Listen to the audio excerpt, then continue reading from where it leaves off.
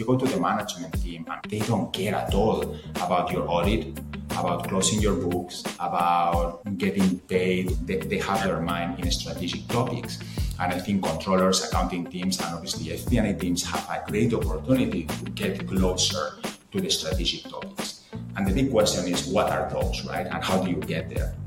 You start with move away from all the financials, right? Get your hands into operational KPIs.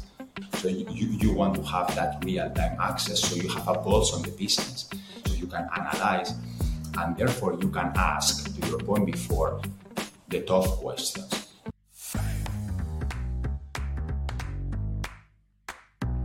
Hello, and welcome to Tech for Finance, where we help finance professionals leverage technology to level up their lives. I'm your host, Adam Shilton, and in this episode we're chatting with Julio Martinez, co-founder and CEO at Abacum, an FP&A tool to help you better forecast revenue and control costs.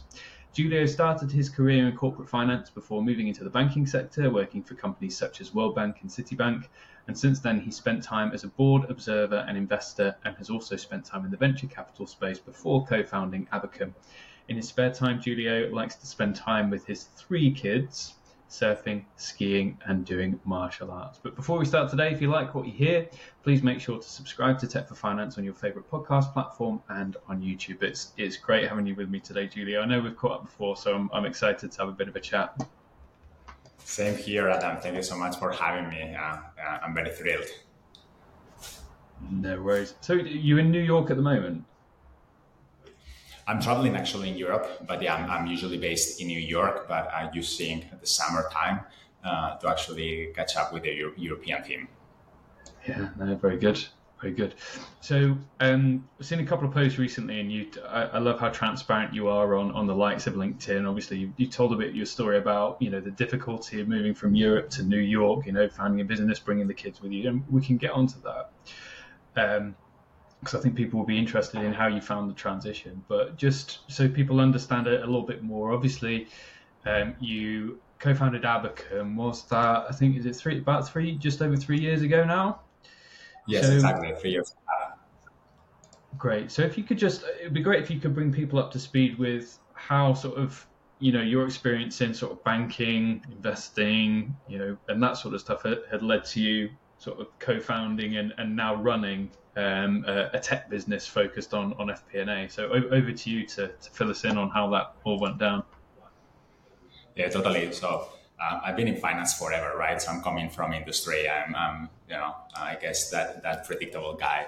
I was in operational roles, also in investment banking, across geographies, New York, Brazil, Zurich, London. So all very cool and very fast paced. I was covering during some time software, but nothing very close to product actually. I was offered an amazing opportunity to lead a venture builder focused on fintech, right? That was my transition into building products from scratch and launching them to market. So I did that for over 4 years, focused on fintech products, launched 5 of them to market serially. And then I came across this mind-blowing opportunity, which is the FP&A space.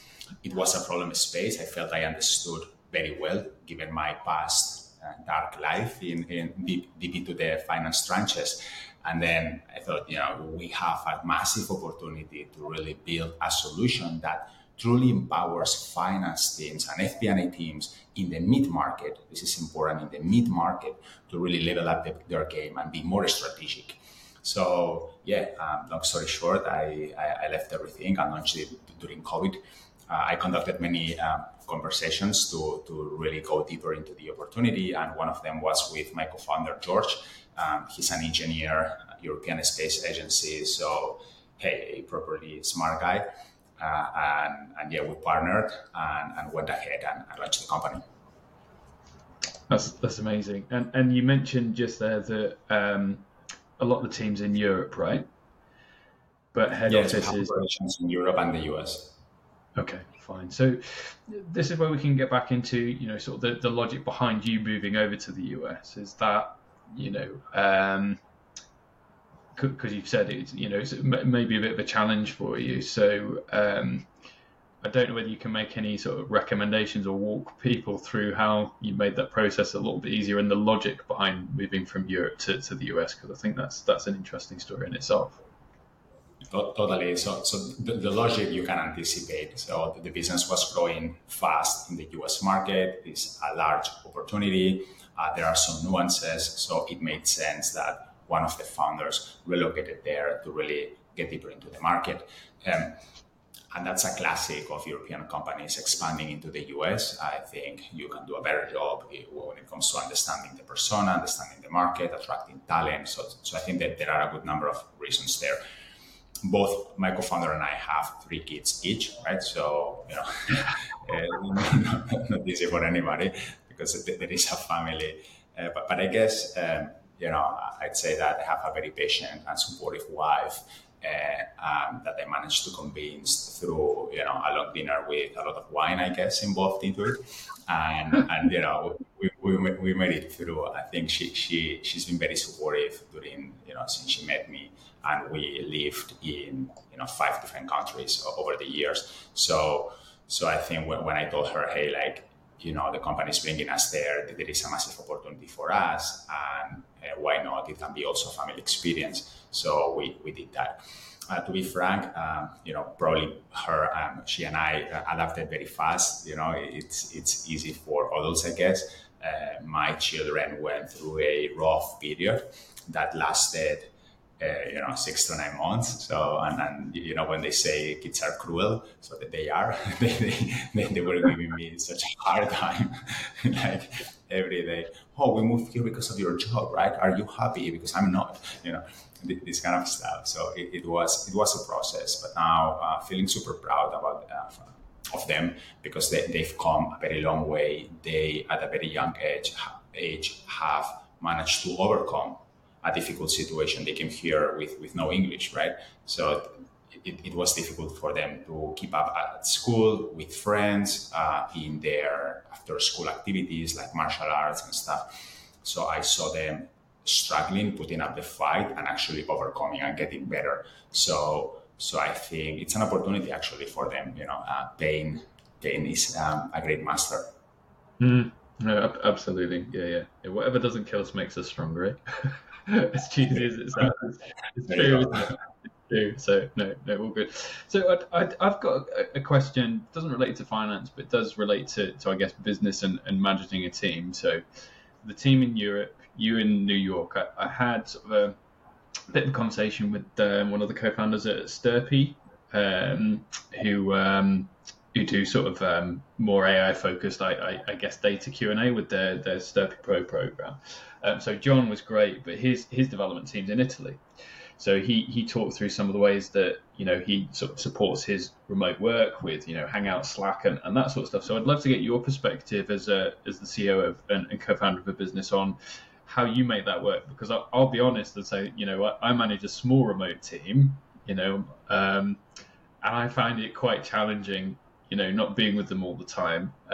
So I'm curious to learn from you how you get around that, how you sort of build that culture with people sort of based all over the place. So I don't know whether you can talk about that for a little bit.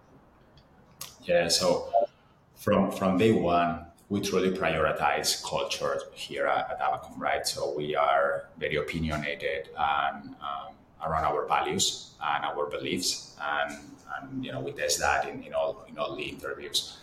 I think that during the last year has proven a challenge for me because as a founder of a company, you really want to stay very close to the team.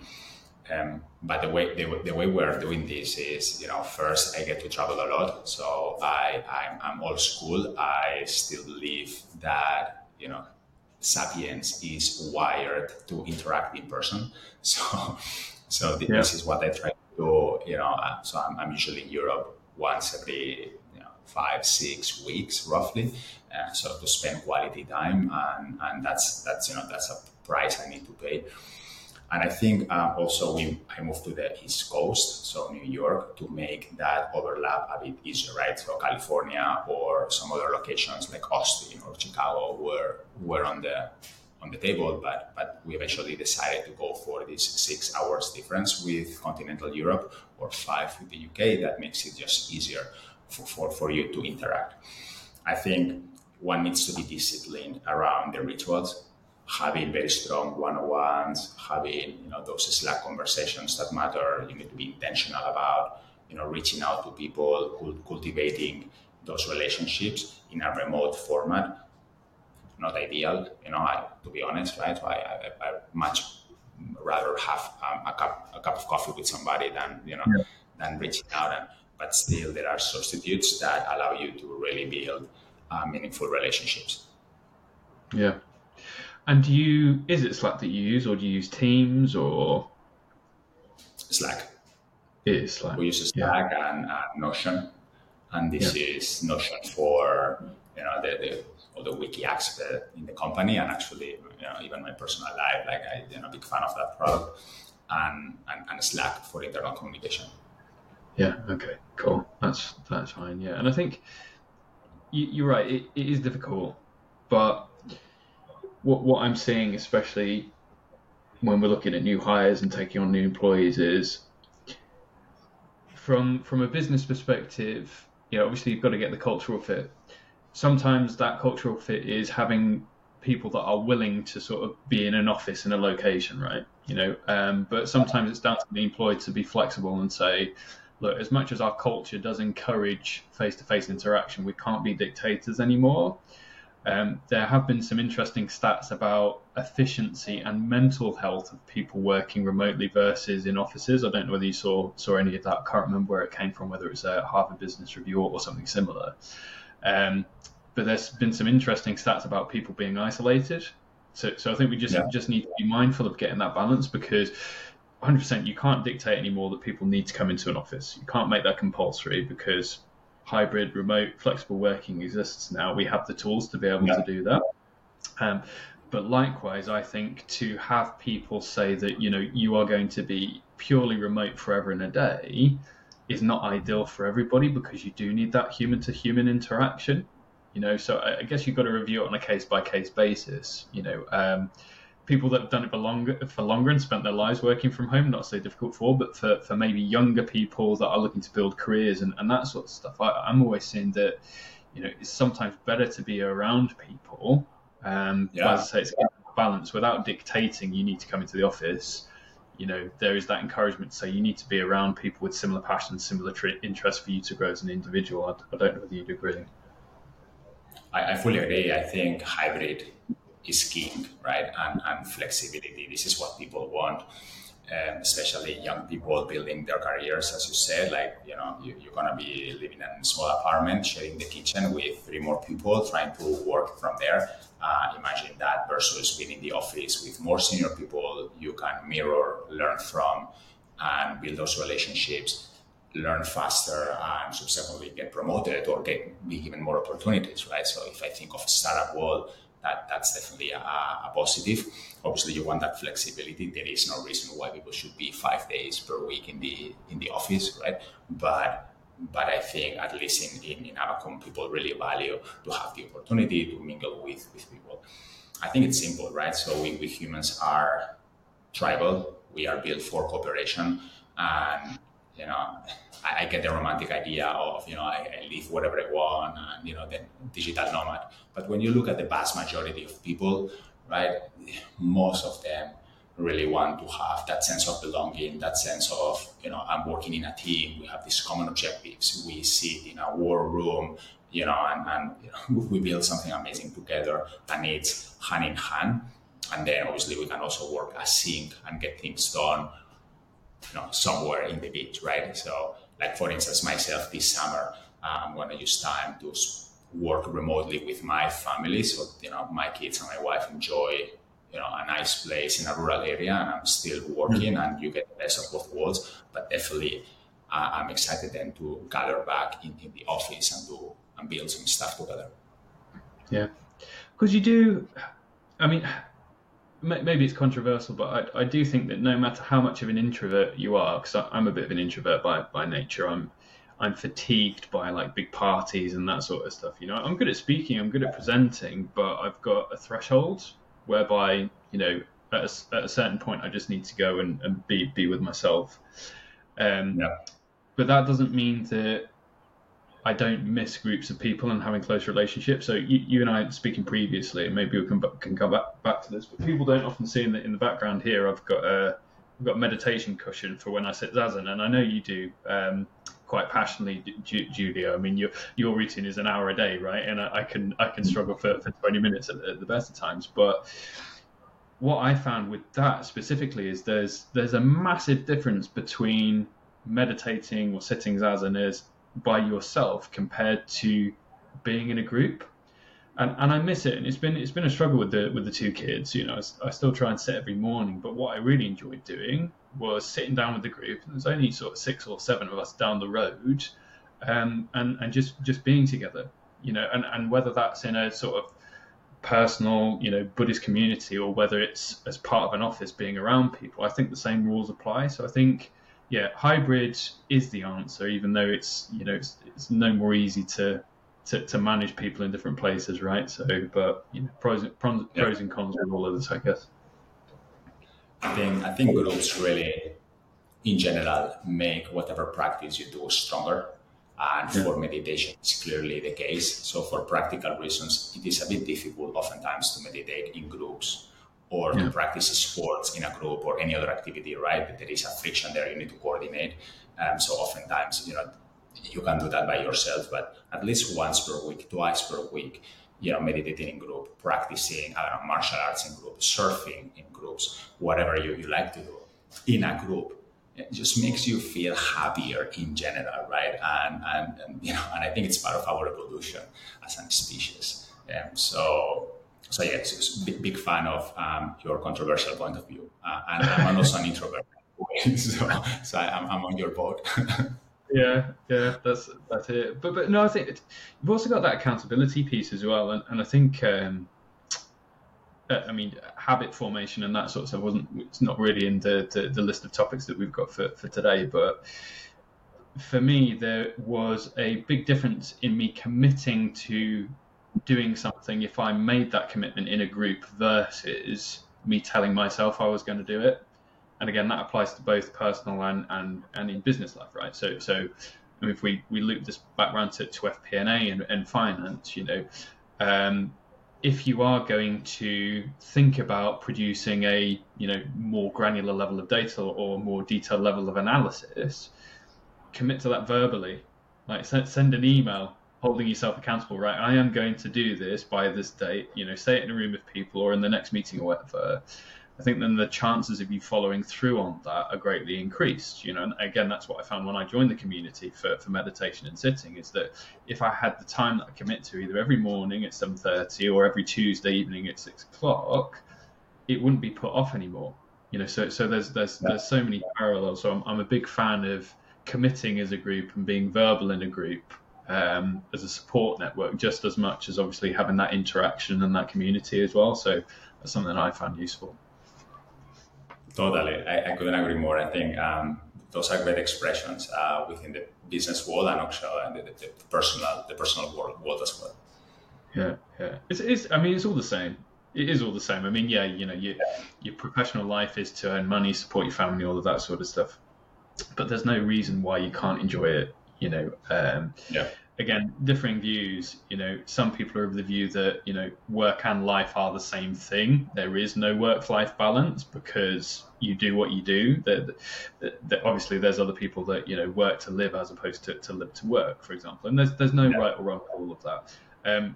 I struggle just in terms of my work. I enjoy what I do, but it's obviously prioritizing with the family, having the 2 kids and all that sort of stuff. So there does have to be a cut off, and I'm sure it's the same for you with your 3 as well. But without going too off track, so I mentioned the example of sort of data analysis and that sort of FP&A side of things relating to commitment and next steps in terms of I am going to do this. But obviously, if people are going to do that sort of stuff, they need the right tools, right?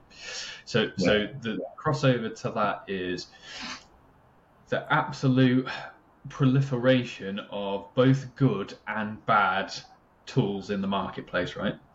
So I suppose the next question to you, if you can offer a bit of insight, is where the gap is for a tool like Abacum, for example, and how does that slot in within the ecosystem, right? Because at the foundational level, obviously, you'd hope that most companies have a base finance or ERP system in place, right?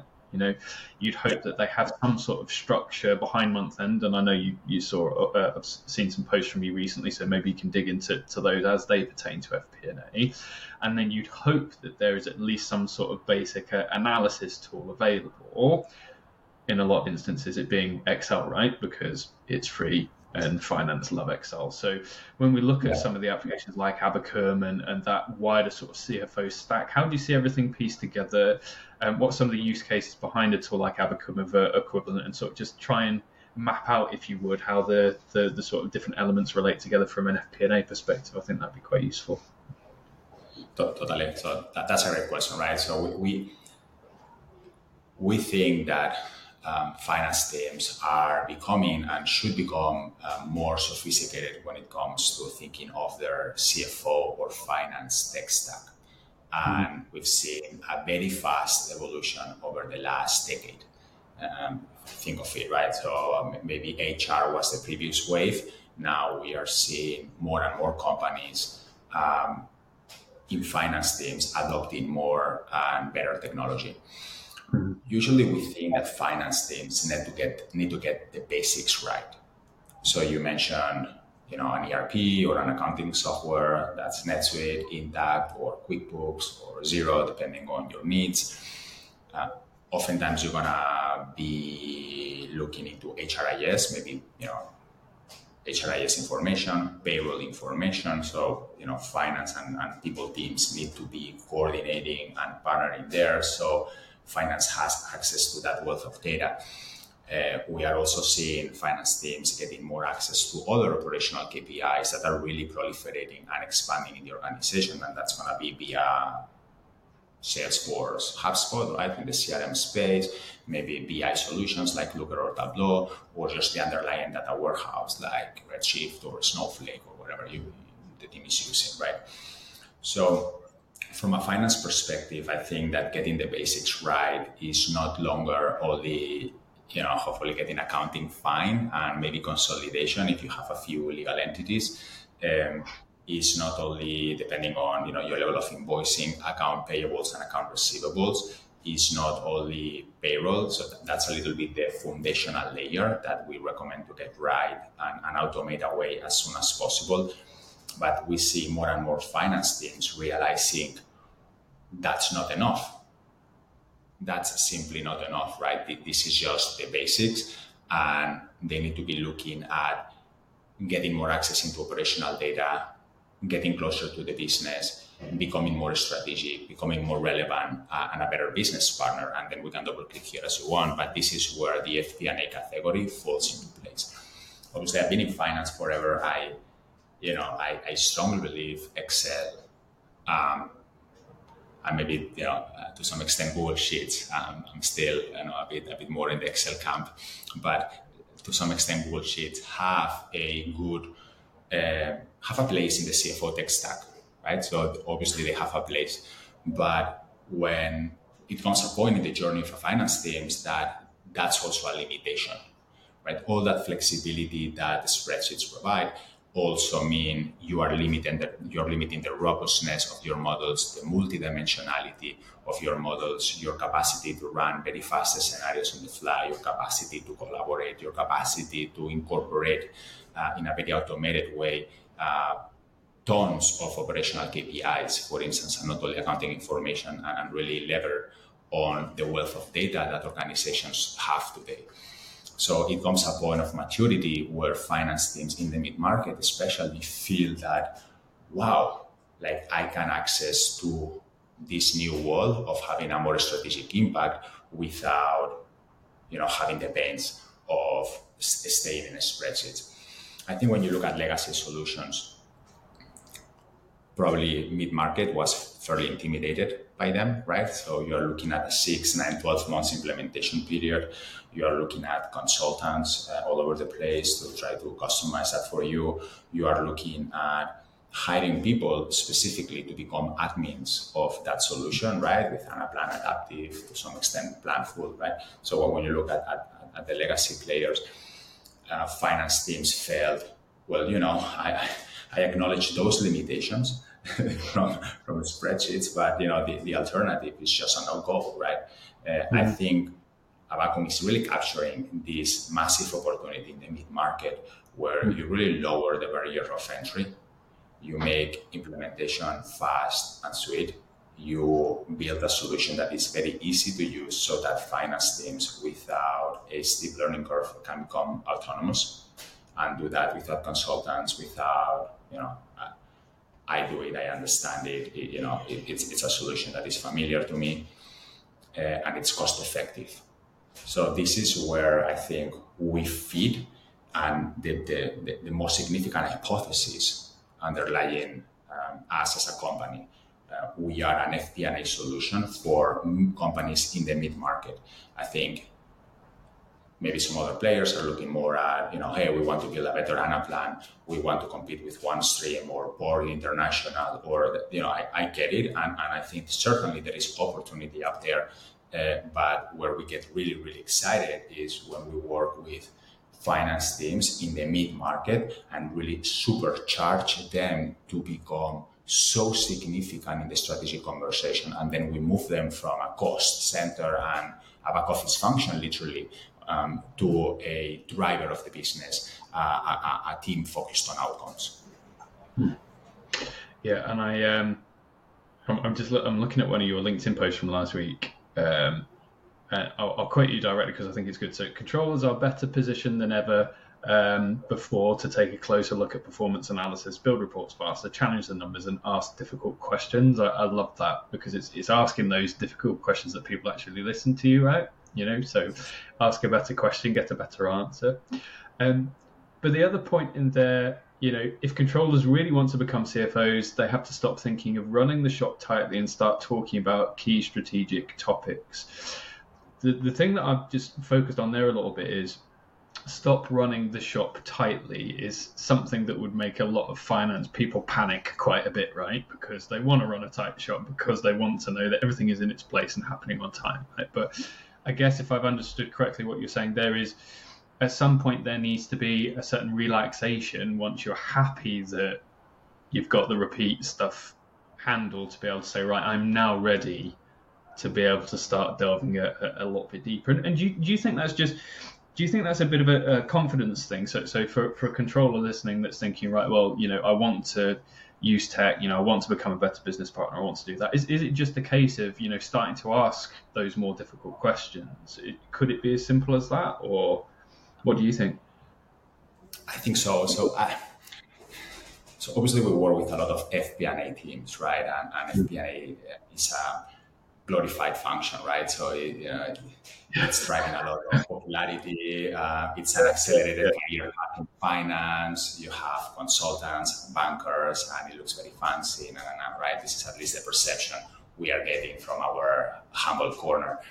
And hey, it's all good, right? So, but I also think that the controlling function can really expand their borders. We also work with companies where there is not a fully established FP&A function, where the borders are a bit blurry, wherever. And then we see a lot of controllers that have fundamentally the same skill set than all the FP&A people I know, right? But they are still, from a mindset perspective, very much focused on closing the books, getting people paid, getting the collections. We passed the audit, right? We made it, we passed the audit. And this is all good, right? So obviously we need to get that done. But many controllers, many accountants out there, they are very sophisticated, they are committed, they can thrive, and they are missing an opportunity to be more impactful in the business. Because if you go to the management team, unfortunately, they don't care at all about your audit, about closing your books, about getting paid, or most of the time they don't care. They have their mind in strategic topics. And I think controllers, accounting teams, and obviously FP&A teams have a great opportunity to get closer to the strategic topics. And the big question is, what are those, right? And how do you get there? So, hey, to start with, move away from only financials, right? Get your hands very much into operational KPIs. Like you need real-time access in your platform, in our case, in the Abacum platform, to Salesforce data, Looker data, Snowflake data, Bamboo HR data, right? So you want to have that real-time access so you have a pulse on the business. You want to have this drill down, drill through capability so you can analyze, and therefore you can ask, to your point before, the tough questions. And this is actually tying to, maybe 15 minutes ago in our conversation. Finance teams need to be driving accountability in the business. So they need to be, you were saying, hey, I believe that when you do commitments in a group, that makes those commitments stronger. So this is actually what we enable and we believe finance teams should be doing. So you can actually collaborate very effectively, become that business partner, but actually keep people accountable. When you do your monthly review, your fortnightly review, then you can have in the Abacum platform all the decisions that were taken, all the agreements, like the next actions, the tasks that you assign with people with deadlines, with owners, like really a workflow. So that next time you see it in 2 weeks or in 4 weeks, you can look at people at the eyes like, hey, all good, but we agreed on this. Where are we? Right? So you get finance people closer actually to execution, closer to driving business outcomes, or running strategic projects like pricing or data projects. So we believe that not only FP&A, but also controllers and accounting teams have the opportunity with the right tools to really elevate the conversation in the organization. And I think it's all really valid stuff. And I think in a lot of instances, especially in my conversation, it's not that there's a lack of appetite to do it. Everybody wants to do it because everybody wants to focus on the fun stuff versus the boring repeat stuff, right? It's the time piece that people keep coming back to, because by the time month end's done, it's come back around again. So we're kind of stuck in this cycle of repeat work, and maybe you've got a perspective on this, but my view is you can't create time out of nowhere unless you either extend your working hours, which I'd never advocate anyway, because otherwise you're just going to end up miserable and stressed and all that sort of stuff, or you make better use of the time that you've got, right? And there's only so many ways that you can make better use of time that you've got. Either you outsource a task to somebody else if you've got the bandwidth to do it. That could be somebody else internally, or it could be somebody else overseas, for example. So I'm a big advocate of Upwork, for example. There's some things that I'd outsource via Upwork that I'd never outsource in business due to obviously data sensitivity and all that sort of stuff. But if it's non-sensitive stuff, a bit of help with booking this, that, and the other, just obviously like a virtual assistant, But then I'm also seeing, and this is terminology that I'm trying to coin, and I don't think I'm going to trademark quite yet. I'll see how it goes, but the concept of AI sourcing. So you kind of got insourcing, which is what you do internally, outsourcing, which is what you fob off, using something like Upwork, and then AI sourcing, whereby you've got an intelligence doing it, even though it might not be a human brain, right? Obviously, tools like Abacum and others have AI built into them, and that's going to be my next question, to see what your thoughts on what the next evolution is. But my recommendation to people that are struggling for time, that want to move more into the strategic side of things, that just don't do it, map the tasks that you do, rank them in terms of low to high priority, and then see how much of that you can offload, because it's only by doing that you're going to free up time for anything else. You only need a little bit of time to be able to build a business case, and you don't need a tool to do that initially, right? So whether it's ChatGPT code interpreter, or whether it's just something as simple as a Power BI, which is what, $7 a month to begin with, or something like that. If you've got the data and you've got an insight for you to be able to say, hey guys, I've freed up a bit of time, I can now do this and have found this out for you, this is something that we need to look at. You've then got buy-in from the business to be able to take that to the next level and say, right, well, we need the next level of technology, we need the next level of resource to help facilitate you moving into a more strategic position. So that's my thoughts. But yeah, it's a struggle finding time when you don't have any. But we are huge believers on that. I think so. Companies in the mid market, right? So this is companies maybe with from 100 employees all the way to 500, 700, right, in that range. I think we see some of them using Upwork or similar, but it's less scalable, right? So usually they are looking to implement technology, or I would recommend that they look into automating away all the manual work. And that's a classic, right? When we come with this narrative around, hey guys, you can really add way more value to your organization. You can have a more fulfilling professional career. You can actually drive business outcomes, be more meaningful. That also comes with, hey, we are not proposing do all that on weekends. We are saying, look, do an energy audit of your calendar, do a review of the last 3 months, week by week, where your time was spent, and assess how much time was in analysis, assess how many deep, good conversations you had with sales and marketing and HR and business conversations that were really rich. And you were not chasing marketing for the latest budget request, but actually you were challenging them on pricing strategy. You were challenging them on a new campaign that is too expensive, and you understood the CAC of the previous one, and therefore you are challenging that because you think it's a bad idea, right? So how many of those conversations you had? How many times you enrich the management team conversation with a report that is not just a copy paste of the last month report with some, fast comments that you produce late at night?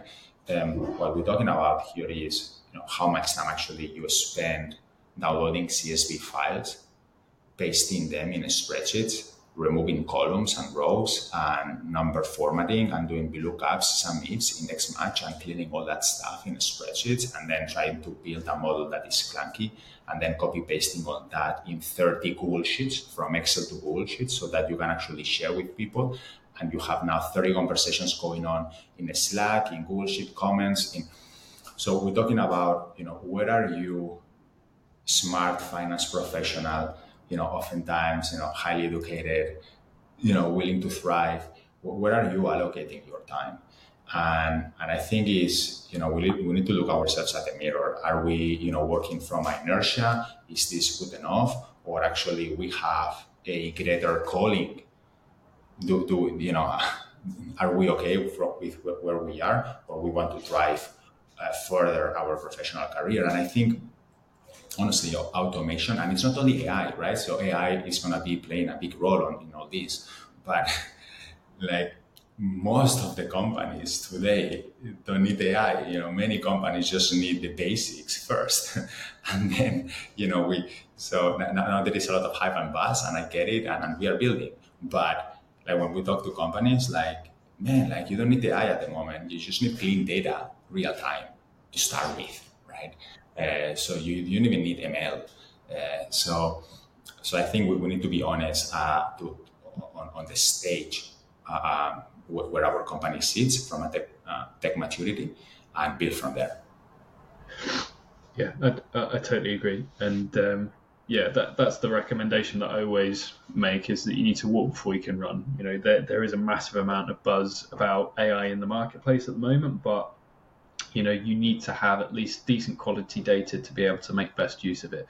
And the other thing as well to point out, and I've mentioned this before as well, is that AI doesn't just mean ChatGPT.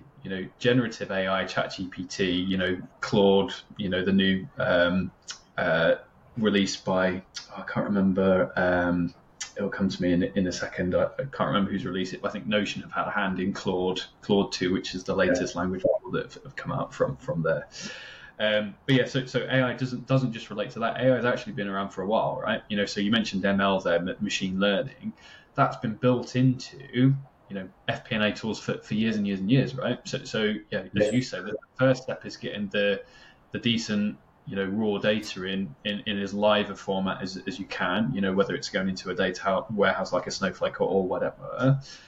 then the next step to start getting some insight isn't necessarily going straight into a really, really complicated AI tool. It may just be that you connect it to some sort of basic predictive algorithm, using something like a Google Colab or something like that, and you find out something that you didn't know before. But as I say, you need to have the data before you then move into the machine learning, before you can then go into to more of the whizzy stuff. So yeah, thanks for that. I agree with your point on starting small and growing over time for sure.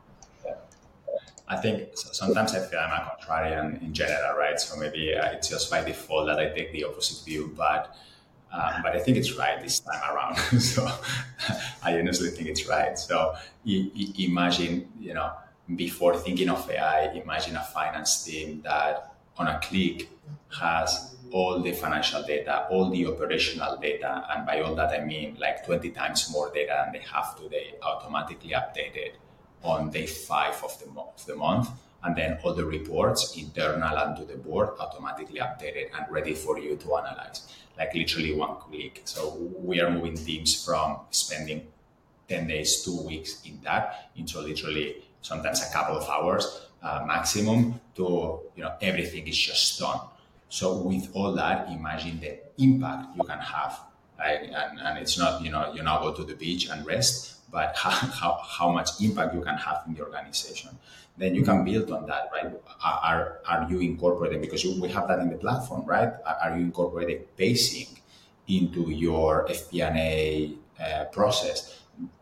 For instance, on the first day of the month, do you want to incorporate pacing with an ML predictive algorithm so that you forecast how this is going to close on day 10th or 15th? Or do you want to? And then we're having a more interesting conversation. People need to get more data savvy. Oftentimes people want to get ahead of all that. And hey, but your company has been around for 3-4 years. So, it's going to be meaningful, but only partially, right? So how do we start building from there and understand the limitation, the confidence levels that you can have? But this is actually nothing very new, right? So obviously ChatGPT and the chat conversational format and the productization of all this technology that is from 2015 is helpful, and it's more top of mind for us, and we are building use cases around that. But I think what's critical around AI is to understand your persona, to understand the customer you're serving, and really applying technology to solve for a real pain, for a real problem, and for a real use case, rather than now I'm gonna do marketing with AI. That's fine. So we see some people doing that. We are just building to solve real problems as well. Mm-hmm. And I'll be perfectly transparent and because I'm building more now of a reputation of sort of the AI guy or the AI and finance guy and that sort of stuff, because I love writing about it and it's an interest of mine. But because I know so much about it, I guess I also know when not to use it, and I think that's the skill. So when you look at my day to day, the percentage of time that I use AI to help with my workload is probably quite low, but the use cases for AI have some pretty big returns. You see what I mean? So I've gone through an exercise in determining what most of my time in terms of manual effort goes into, and then, as I mentioned before, I'll decide, right, well, is this something a human needs to do, or is this something that an AI can do? Yeah. So we're using Riverside now to record this platform. It's got an AI built into it now that will slice up clips into shorts based on what it deems to be the most interesting bits, which takes the human out of having to find the moments of the video that are most interesting and does it all for you, right? So that's one example. Yeah. Another one is transcriptions and show notes. Previously, when I first started the podcast, I'd have 12 pages of A4 of text to work through, pull out any mentions of software tools, books, resources, that sort of stuff, do all of the URLs, do the bullet point list, and then do the summary of the episode. It took hours. Now I use a tool called Podium, and again, they all cost peanuts, right? Each one of these sort of narrow AI use cases is maybe, $10, $15 a month, something like that. But because it's got a specific narrow purpose, I can just feed it the transcript. It does all of the show notes. It does all of the chapter summaries. It does everything for me. So it's strategic use of some of these tools, I think, that people are missing at the moment. And it's not all ChatGPT. that they are all tools that maybe use some form of ChatGPT or equivalent large language model in the background, but in reality, they're just narrow use cases based on what you say is the initial problem that we need to solve. And that hasn't changed. Technology revolves around a problem to solve, right? That's all there is. Yeah. I couldn't agree more. And I think we need to exploit these narrow use cases that really multiply productivity. Yeah. And I've not got it yet, but OpenAI have just released, I can't remember what they call it, but it's basically a way of you setting context to your conversations. So basically, instead of you having to do a really long prompt every time to give it the context and the scenario to say, you work as or, act as this, you can just give those preset instructions to say act as this persona, and then every time you chat with it, it will assume that persona. So as I said, I've not used it yet, I've not got access to it, but that's quite interesting. The other place that I saw it is kind of a generative AI type search mechanism. I mentioned it in the guide. It's called Perplexity. I don't know whether have you heard of it? No. What's his name? So Perplexity AI is the name of the tool. I'll send you the link afterwards, and I'll put it in the show notes. But it's basically an AI-enabled internet search. Yeah. So it's very intelligent. So the point is, instead of having to trawl through masses and masses of internet pages, you get a very concise, considered answer. But they've done the same thing as well. So if you sign up or you log in, you can go into the back end of the platform and essentially give it your persona. So you can tell it, and I won't share my screen because it's self-evident if you go to the link. But on the left, there's something called the AI profile. And again, I think we're going to start seeing this more and more now is AI profile. Tell the AI about yourself to get more personalized results. Share anything that you think would make your decision, would make your experience better. So you've got an intro panel that says, introduce yourself, share as much as you'd like about what you do. I play guitar, I meditate, I go skiing, I do martial arts or whatever. Where are you located? And initially from that info, Perplexity is then going to latch onto that every time you perform a search query, and it's going to say, right, well, I already know this about this individual. Let's make that experience better. And I'm hoping this is what we start seeing more and more of as this sort of tech evolves, is that the underlying intelligence stays the same regardless of the large language model, but it becomes more and more personalized, more and more relevant, more and more context. And I'm sure it's probably built into your time at Abacum as well, in terms of how you sort of add in kind of an AI co-pilot to all of this to help make recommendations, to help speed up workflow and all of that. This is the most powerful use cases that we are seeing in the platform, actually. So generative reports, for instance, obviously, your report is your end product that you show to the rest of the organization. So oftentimes, the storytelling, the craft, that narrative requires, a human touch. But I think AI can bring certain pieces of the reports to a pretty decent level. You also have, more stuff on the ML, but also predictability when it comes to the proper forecast and forecasting scenarios and so on, and actually how you interact with your models, right? So we in Avacom, you could actually interact conversationally and ask the platform about a chart or a table, or so this is your reality. We need to get deeper and go beyond that. But I think pretty amazing use cases are being born at the moment. Again, in general, when it comes to at least what we see in FP&A, oftentimes the biggest win comes from a built automation technology that is not necessarily AI, but just remove away all this manual stuff that you are doing and start using your analytical capability more. So reverse the 80-20, right, and do 80% of analysis. And I think this is the biggest win that we continue to see in the market, because most of the mid-market is greenfield, right? So they are still, like a few people in those finance teams are still doing basically monkey's work. They live in this endless maze of copy-pasting, of running an ETL process in spreadsheets and manually and errors. And so, like, before we get too excited about, certain things, like let's get the basics right. let's build that core technology to drive FP&A where it deserves to be in the organization, and then from there, let's multiply with AI. Yeah. Yeah, 100%. And I think that needs to be the focus, because obviously we will move into a world where it becomes more and more important to understand what a human is good at compared to what a bot or an AI is good at, right? And to me, there's still a massive gap for problem solving, insight, and all of those sort of skills that we've built as humans that have evolved over how many, millions and millions of years, or however long humanity's existed, right? And I think that problem solving piece comes with connected data, as you say, but also having an assistant, whether it's an AI or a person or whatever you classify it as, pointing you in the right direction and sort of pointing out those points that can provide that inspiration, so that you can then take that and say, right, well, from somebody pointing me in the right direction, I can then infer that this is where we want to get to, this is what we need to do, and this is what's actionable off the back of it. Because you could quite easily ask ChatGPT or equivalent large language model, Google Bard or whatever, what should I do? You give it a set of scenarios, you can say what I should do, and it's always going to try and give the most politically correct answer that it can, irrespective of whether there's a bias or not. So getting a clear-cut answer out of an AI on a decision piece is very difficult.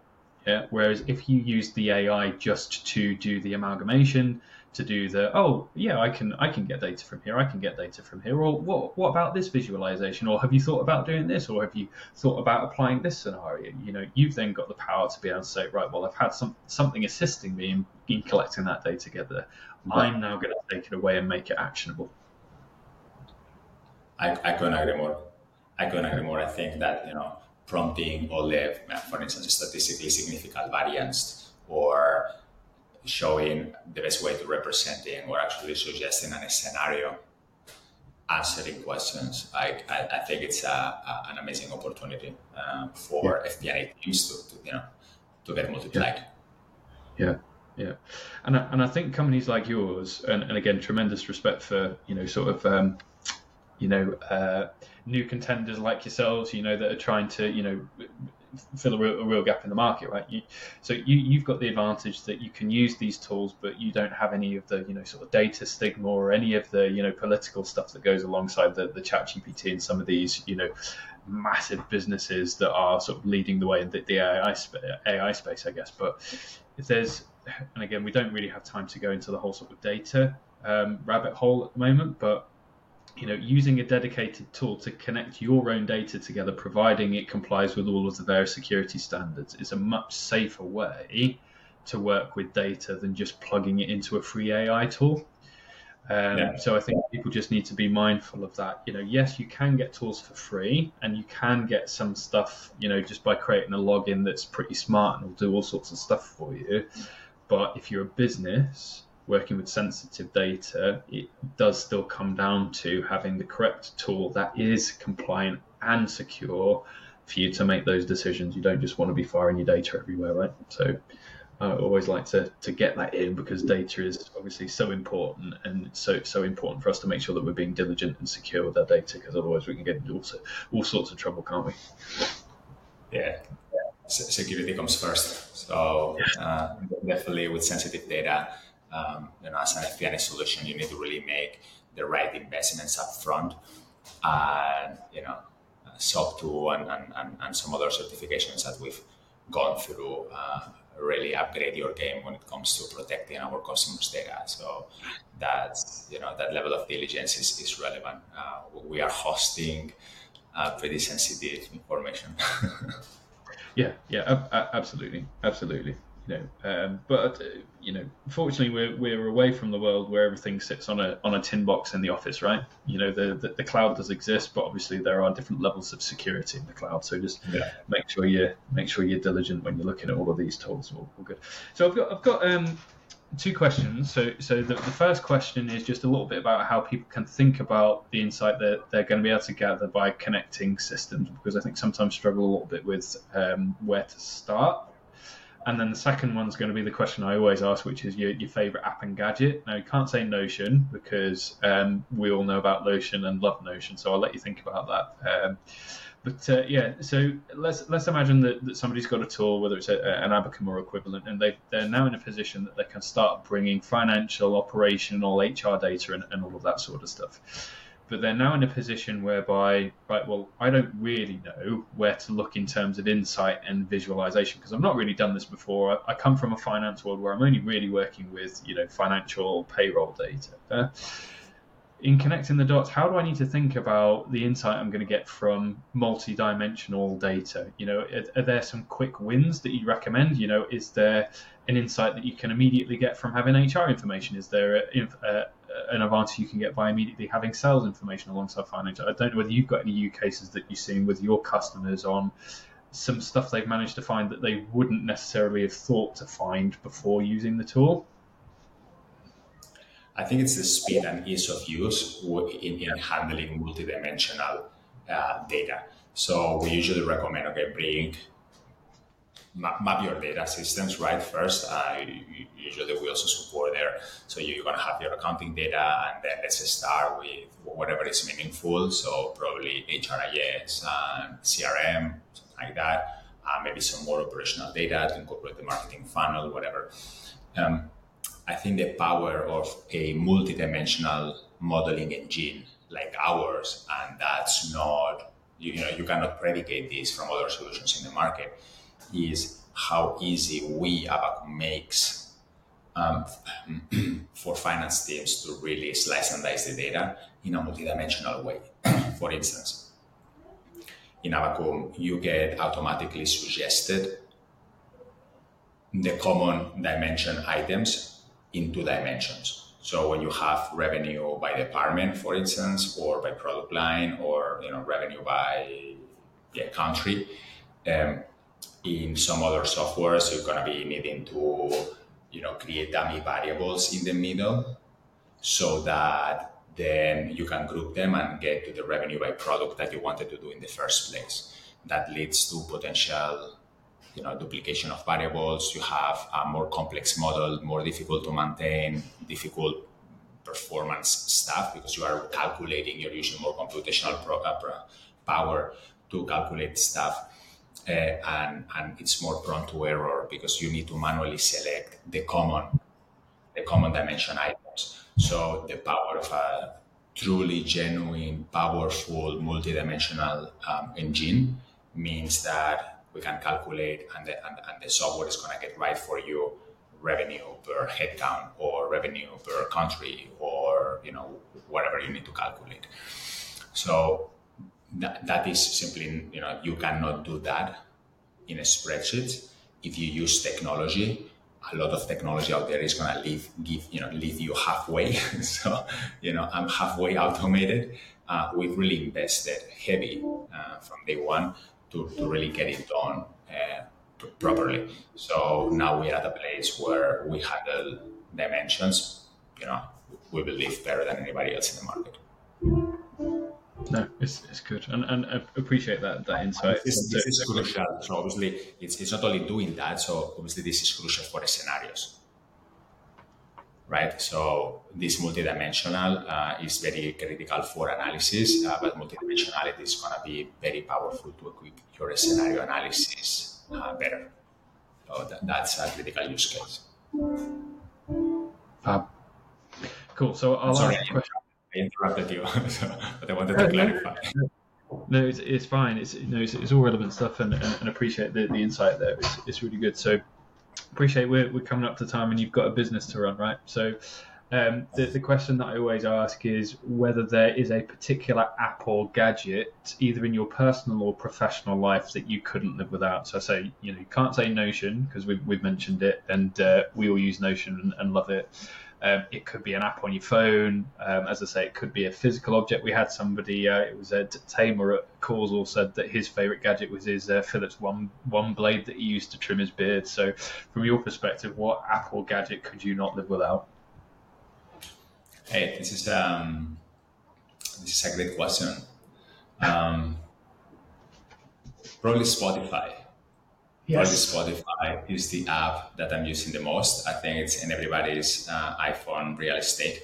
But that's an app that for podcast or music I heavily use. Um, I used to be into tracking devices, Oh so yeah. measuring all my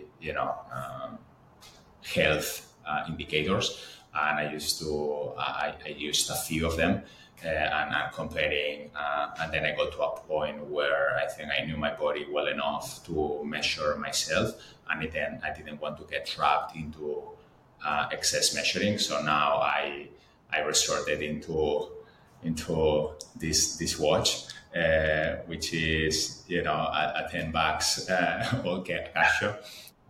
So yeah, not developing much attachment to, I guess, to gadgets anymore.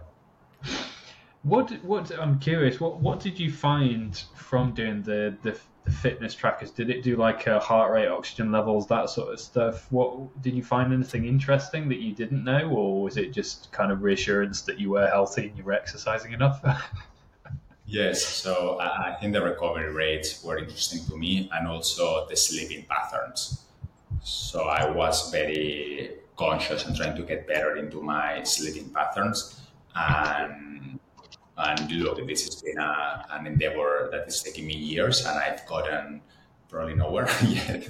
So, but I continue investing in improving them, and it really allowed me to understand the phases of sleep and learn, okay, what did I have for dinner? What did I do the previous day? How was the type of exercise I did? How was my work intensity? Did I walk? Whatever, right? From office, remotely. And then I was trying to understand, okay, how this is impacting the quality of my sleep and how recovered I'm feeling the next day. I'm at Yeah. my best? Am I waking up at my best? I'm at peak performance? Am I ready for the day? Or I'm feeling, I'm behind. So fuck, it's 5 in the morning and I'm already, lagging behind. Yeah. So, that really helped me to a point where I think I can very easily today predict how I'm going to be feeling the next day when I go to sleep. And is it so? What I found, and I haven't, I used to, and I'm going to do it again because my working patterns have changed a little bit. So I'll probably get just one of those little Fitbit bands or whatever. But the motivation for me is firstly, I don't like waking up to a noise. So I don't like alarm clocks. It makes me really annoyed. So I like the silent alarms that just vibrate on your wrist at the right time in line with your sleeping patterns. But for me, I noticed that there was an improvement in my sleep when I ate earlier. So if I didn't eat sort of close to bedtime, is that the sort of stuff that you were able to identify, or were there any other bits that you found that improved the quality of your sleep? Yeah, so eating earlier or even fasting, that improves. I also felt, when I did longer cardio sessions or strength training, usually predicted a better quality of sleep. Reading before going to bed, trying to remove screens before going to bed, and we spoke about it. I'm pretty bad about it because, I tend to leave some work for later at night. So this is I guess I would say my last battle that I need to overcome soon. So I remove screens, but somebody, Adam, recommended at least some blue light blockers Yeah. glasses, and those are proving to be very effective. Very good. No, they are good. They really help me. Even though I still find that I still do need to. I still find that I don't use screens like really close to bed. Yeah, so Yeah. my blue light blocking glasses go on about 9 a.m. Sorry, 9 p.m. But look a bit silly walking around all day with them on. But yeah, so 9 p.m. and then maybe I'll have them on a laptop and maybe until 9:30, for example. But anything past that, I'll try and sort of be free of screens up until sort of half 10 or whatever that I get to bed. So as much as they help with the blue light, I find that the best use case, especially in the summer and also when you've got obviously lights on in the house, it really helps with that. But you still get the screen fatigue if you're looking at a laptop, even if you're using the light blocking glasses. So I still try and reduce the eye strain a little bit closer to bed as well. So that's good. But last thing, So you mentioned that you use Spotify. Have you tried the AI DJ yet? I haven't tried it. Have you seen it come up? Guilty. No, I didn't see it. You haven't seen it? Okay, fine. So if you, and I might have to put some screenshots in the show note and send you a note as well. But you know on Spotify where you can choose at the top between music, podcasts and audiobooks, you know, at the top there. Yeah. If you click on the music one, and maybe this should work for you as well. Can you see there? There's a circle and it says DJ there. Yeah, and then when you click that, and I'll just play it. Really good. I'm gonna kick it off with some songs you've been coming back to. Jax Jones leading the way. So that my wife was listening to that, but the point is, you get like an artificial voice that's like a DJ presenter that basically crawls through all of your either your recent history, but it also looks at the stuff that you listened to years ago, and it'll be like, oh, time for a bit of a flashback for you. You know, here's stuff that you were listening to back in 2015 or stuff like that. I've really enjoyed it. It's been really good, but unfortunately, I've still not got the family account because I'm tight. So I get recommendation for like Baby Shark and pop songs that I don't like that my wife's had on in the kitchen. But it's amazing. I love it. It works so well. That's amazing. We've all been through that, right? So, I still find myself singing internally Baby Shark. So, no worries. You only need 20 years to cure yourself from that shit. So it's fine. Yeah, absolutely. Yeah. All right, Julio. Well, it's been an absolute pleasure to have you on. We'll let you get on, but hopefully catch up soon. But no, you've been an amazing guest. So really appreciate your time. It's been excellent. And I really appreciate that you hosted me here today. Looking forward to the next one. Thank you so much. Perfect. Thanks, Julio. See you later. Cheers.